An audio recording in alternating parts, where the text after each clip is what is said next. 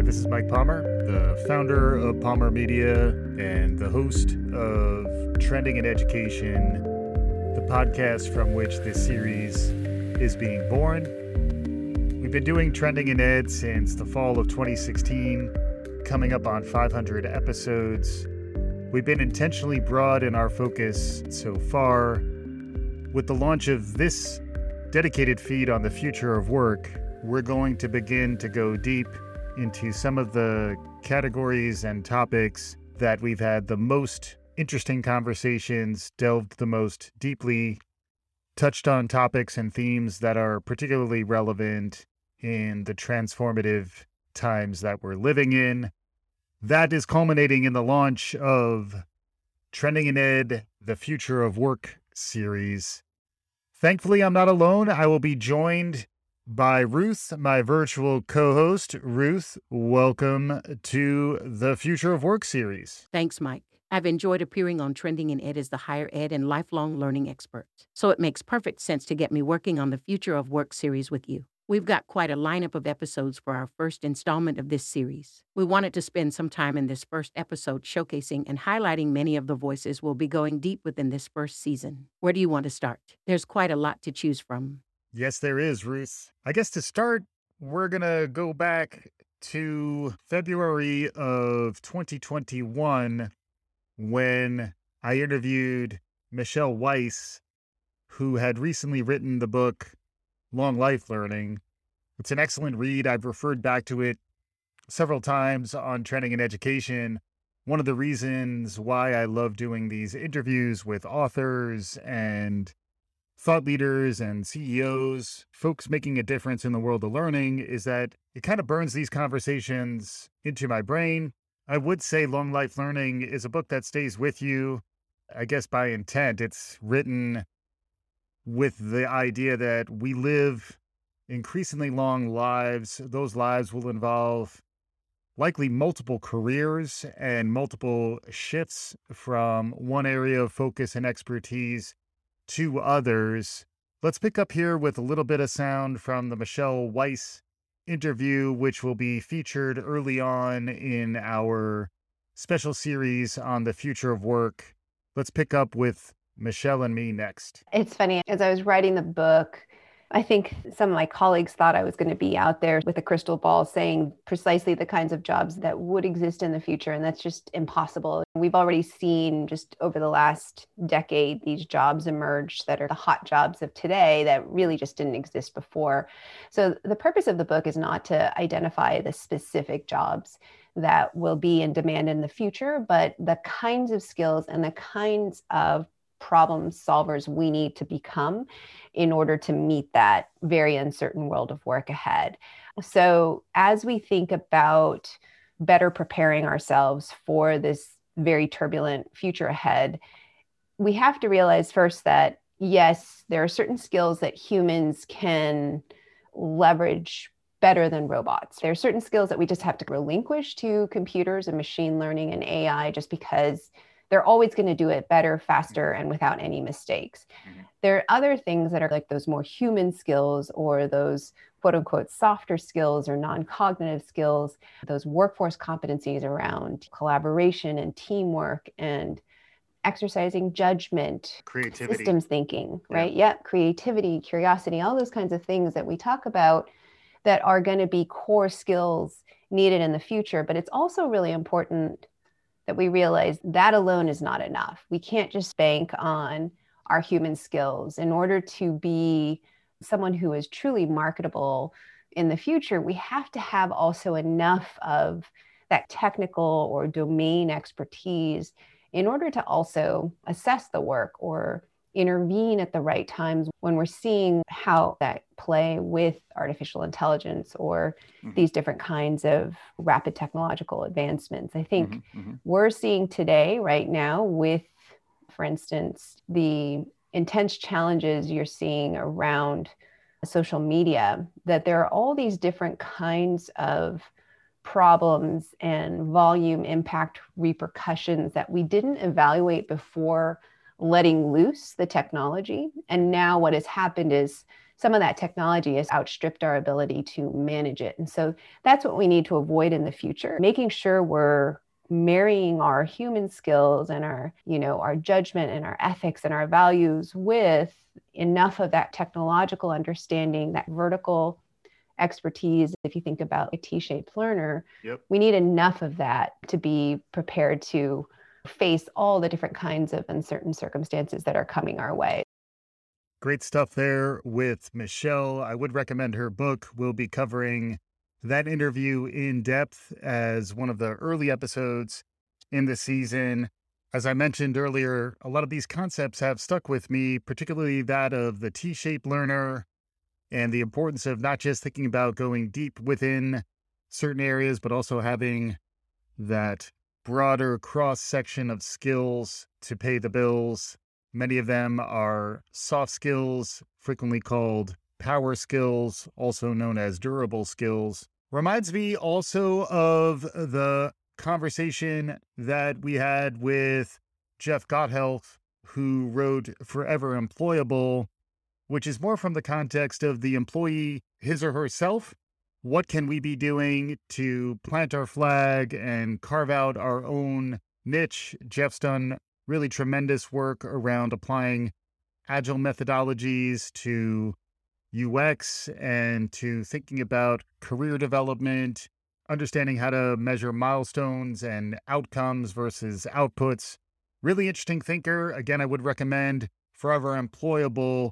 Here's a little bit of sound from Jeff and I talking about why it's important to plant your flag. Absolutely. Look, every industry has a community, and every community has leaders in that community, thought leaders, experts, the people that you look up to. The ability today to become one of those leaders, to become present in that conversation is easier than ever, but it does take effort. It takes effort. It takes consistency. The first part of the book is called Plant Your Flag. Mm-hmm. And really, it's the first exercise that I recommend, which is to decide what you want to be known for in your community. What do you want to build your reputation around? And it's an exercise in right sizing the flag that you're going to build as the foundation for your reputation and your network. You don't want to go too broad, but like education.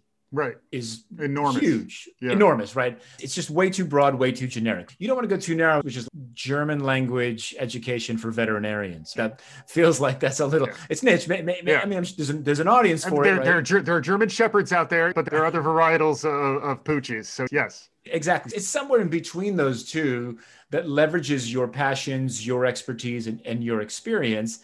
And then it's an effort in consistency and frequency in establishing yourself as the person who knows about that. Wherever your community hangs out, participate. Participate in the conversations. Join in the conversations. Pay attention to what the thought leaders are already doing. Submit to speak at one of your industry conferences. Post some ideas in the discussion forums, wherever your folks hang out, and see what kind of feedback you get. Offer up a free presentation. I did one yesterday. I did a free webinar yesterday on objectives and key results. It was an hour-long presentation. That's it, 1 hour. Literally, I did 90 minutes of prep for it. So 2.5 hour effort, roughly speaking. 315 people signed up. About 150 showed up. But that's a terrific way to test your ideas. Great stuff there with Jeff. Plenty of actionable morsels and insights and perspectives from a gentleman who, in his origin story, shares that he originally joined the circus early in his professional life, and he landed well. So it's another reminder that our careers take long courses through that long life learning that Michelle was talking about. Those are 2 episodes that are going to be featured early in the season. How about you, Ruth? What about season 1, about the episodes that we have on the horizon?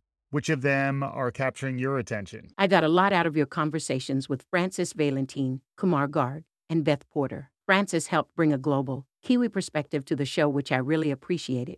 She focuses on new and emerging skills, but through the lens of mid-career learners looking to upskill. This reinforces how learning is so critical to staying relevant and adding value throughout our career. Let's listen to Frances a bit here. I actually just want to say that even though we're teaching adults and the average age of our students is 42, they sort of stretch from 35 and above typically. And in fact, we even have scholarships for over 60s, which are very high demand. A lot of people over 60 doing studies with us at postgraduate level. When I started my career, my students were undergrads and I was young, they were young.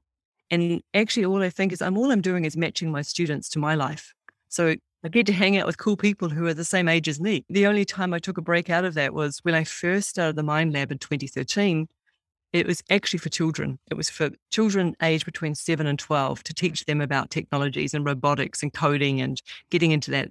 And so there was a period of time where I did teach schools and young children, and then I've gone back into higher education since that time and really focused on this underserved market of people who are mid-career or wanting to really understand what their career is going to look like in the next 5, 10, 15 years, with a particular focus on people starting to realize that retirement at 65 is probably not very realistic if you're going to live to be 90. And so it's a lot of living, the 25 years afterwards, what are you going to do? Right. How are you going to afford to live? Not that many people have a nest egg of a 25-year scope to look after themselves. So then we're really focused about making sure that people feel really confident about the changing world and actually what they can do to keep up with that world that's changing around them. She does a nice job of putting things into context around lifelong learning in a very authentic and empathetic way. Really enjoyed that conversation. With Kumar Garg, I was more intrigued by his ideas about investing more in research and development and engineering as they relate to education. He's doing fascinating work at Schmidt Futures. Kumar headed up the STEM education program for the Obama administration before joining Schmidt Futures. Let's listen to a bit from the Kumar Show next. We're in some ways tasked with a reimagining of our educational system that is more science, technology, engineering, and math forward. There's a lot of thinking about the future of work and the skills gap in ways that we talked about it a bunch on this podcast over the years, but having someone who really was in some ways defining this conversation for the US through the 2010s into the teens. And then fast forwarding a bit, although there's a lot to talk about in there, there's also this Eric Schmidt fellow who has established what you're working on today. Can you share a little more of what that is? So I left in 2017 and started working with Eric. And Eric, former CEO of Google, started working with him on what became Schmidt Futures, which is an organization that focuses on science and technology for the public good. And one of the big program areas that we've built here is something that we call learning engineering. And what it's really focused on is how do we use what are the pretty rapid advances in computer science, computational tools, computational methods, things like machine learning, and computational talent, all the computer science talent that's happening. How do we take all of that and have it drive advances in our understanding of human learning? What allows kids to thrive in what settings? How do we take those small insights and make them into big insights? And how do we do them repeatedly? If you follow the role of computer science in other fields, across the sciences, it's starting to have this pretty profound impact. There used to be this idea that, the way we understand biology is we study cells and we study all these different sort of organisms. And then in the past 20 years, we have this whole field called computational biology, where we say, if we're trying to actually figure out the path of a disease, we could actually sequence a lot of genomes and say, the cancer seems to really spike at this part of the genome. That doesn't tell you the biological understanding of why that's happening, but it gives you a totally different clue as to where you might go looking. And that's like a data first clue finding exercise. And that's had this big impact. So now you had just had a few months ago, this big breakthrough on protein folding using this was like a problem that was considered unsolvable using these methods. So the question is if you take those methods, you take that talent, how would you apply it to understandings of human learning? And the reason why I think this is a really interesting topic is for a long time, what learning science has actually given us are really powerful mid-level theories for learning. The good mid-level theory for learning is spaced repetition, which is the idea that I teach you something and then you should probably come back to it. Because in 2 weeks, if I say to you, do you remember that thing I taught you? Trying to recall it actually puts it more firmly back into your long-term memory. Shout out to Ebbinghaus. Ebbinghaus was onto something, the forgetting curve. Right? Okay, so this is a powerful idea. Now, the question is, when should I come back? Because even if you understand, like lots of research shows that spaced repetition matters. Should I teach it to you that night for homework? Mhm. Should I bring it up tomorrow in school? Yeah. Come back in 2 weeks? Should I come back in 2 months just to double check? Right. And the thing is that if you actually add up spaced repetition, worked examples, all these different important learning science theories, Yeah. and you start to say, which combination of them should I do? You end up with trillions of possibilities. Yep. Because the theories don't tell you when to do them. Not to mention, how do you measure whether it's working or not? For which student in what? Yeah. And so there's two ways you could think about that problem. You could say, we're always going to live in the world of it depends. Mm-hmm.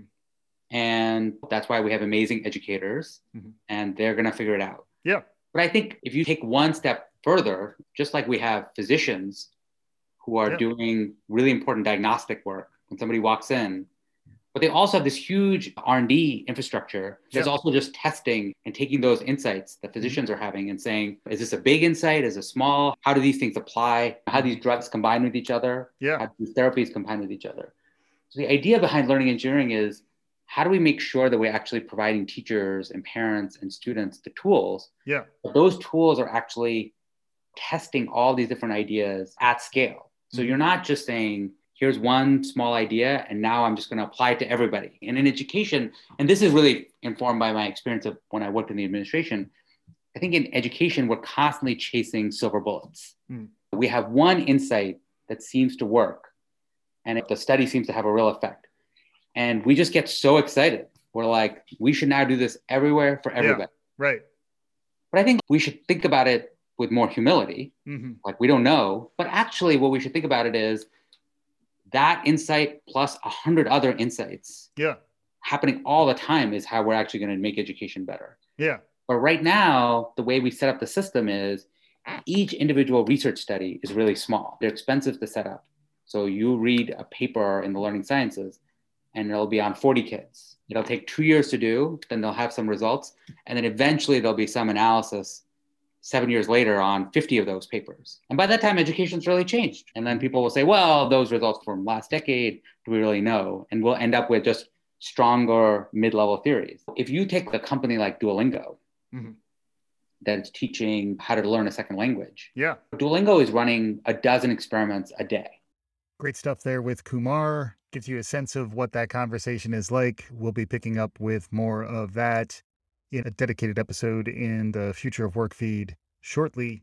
Oh my goodness, don't get me started on Duolingo. That sticky feedback, really interesting stuff. I keep coming back to them as an example where why can't we do what they did with language learning in other contexts? And I think the answer might be that we just haven't started to do it yet. We haven't seen those results. There's a lot of R&D happening. Kumar really had an interesting perspective on even R&D investment, how limited that is, and why don't we have something like the old DARPA net investment that ultimately resulted in the internet. We could live in a world where there is more significant funding into the research around leveraging technology for innovation, thinking about early childhood learning right on through long life learning. Really interesting ideas there. You also mentioned Beth Porter. I do know we're going to be having a new conversation with Beth soon in the main Trending in Ed feed, and that'll likely propagate back over here. But she does really interesting work both at Esme Learning and at Riff Analytics. Here's some quick sound from the Beth episode, and then we'll transition into a lightning round as we conclude our introduction to Trending in Ed, the Future of Work series. Let's hear a little bit from Beth Porter before we hop over into the lightning round. I'm actually really glad you brought up flow, because one of the things I'm super excited about professional development and learning in new modalities is game-based learning. I'm super excited about the idea that I think it's just been long the reserve of kids. Like, I want to reclaim games. I just want to, I'm an adult. I'm good. I love games. I'd love to be able to have that as a mechanism for learning. And I just think that the game environments are becoming so much more sophisticated. And there are so many social games and collaborative games that are just, they're not particularly connected to professional development now. Yeah. But game-based environments just give us a hugely rich space for exploring all the things that we've just been talking about: collaboration, communication, shared goals, the ability to take risks and then learn. All the stuff that is what we're training, that is all mindset development and great ground for learning how to be with one another in a situation that's safe, but instructive and potentially transformative. Yeah. And I'm really interested in investments in that. And when I look around and say, what am I excited about? What do I want to be coming out? I don't have to be the inventor. I want somebody else to invent stuff, but I did out too. I look at game-based professional development, game-based learning as a place that's underdeveloped, and people talk about it. And I don't know, mostly in the context of VR, but I think that just immersive games where you have really tangible, rich, meaty problems to solve with others is a really great space for learning. Yeah, that's interesting. Even the escape room way that was going, and the idea that it's an experience, shared experiences was something that was all the rage prior to the pandemic. And then it became about social distancing. And then even that social distancing led for ways to feel more proximal digitally, which is really interesting. So where do you see things headed? Are there any trends or larger waves that you think are worth paying attention to? Yeah. So in addition to game-based learning, I think one of the other ones I'm really excited about, and maybe some of your listeners will be like, she's not thinking about it the right way, but, I'm not as excited about VR as everybody else, since I think one of the things that I really observe about what's important to business leaders, let's just talk about people who are in our sweet spot. I think we have to learn more about what's around us, like develop better situational awareness, learn more from our environment, learn more from what's going on in order to be able to bring that material in and then use it as part of the information space that we use to make decisions. And so I'm keyed in on AR versus VR right now, because I think we don't, again, it's this underdeveloped, underutilized set of technologies. It's much easier to develop typically. It doesn't require as fancy equipment. It's a little bit more accessible. It takes advantage of, or can take advantage of, the space of everything that's around you that you're just blindly shooting your way through as a human, and you just don't pay any attention to. And I think that as a thing that you can use to learn from, that's something I'm super excited about. And I just don't think a lot of creative energy has been put into using it for learning. And that's something that I'm always on the lookout for. And we are starting to actually build some capabilities around internally that we're excited about releasing next year. So AR, definitely game-based learning for sure. I'm also a big fan of using data to give feedback to learners. So all this space of predictive analytics, some colleges do it really well. So they're just like microscopically collecting data about every single, did they go to the dining hall today? Did they sign in at the basketball gym? Did they chat with somebody on the internal app of the school? All of that stuff sounds, oh my gosh, it could be used for terribly Big Brother.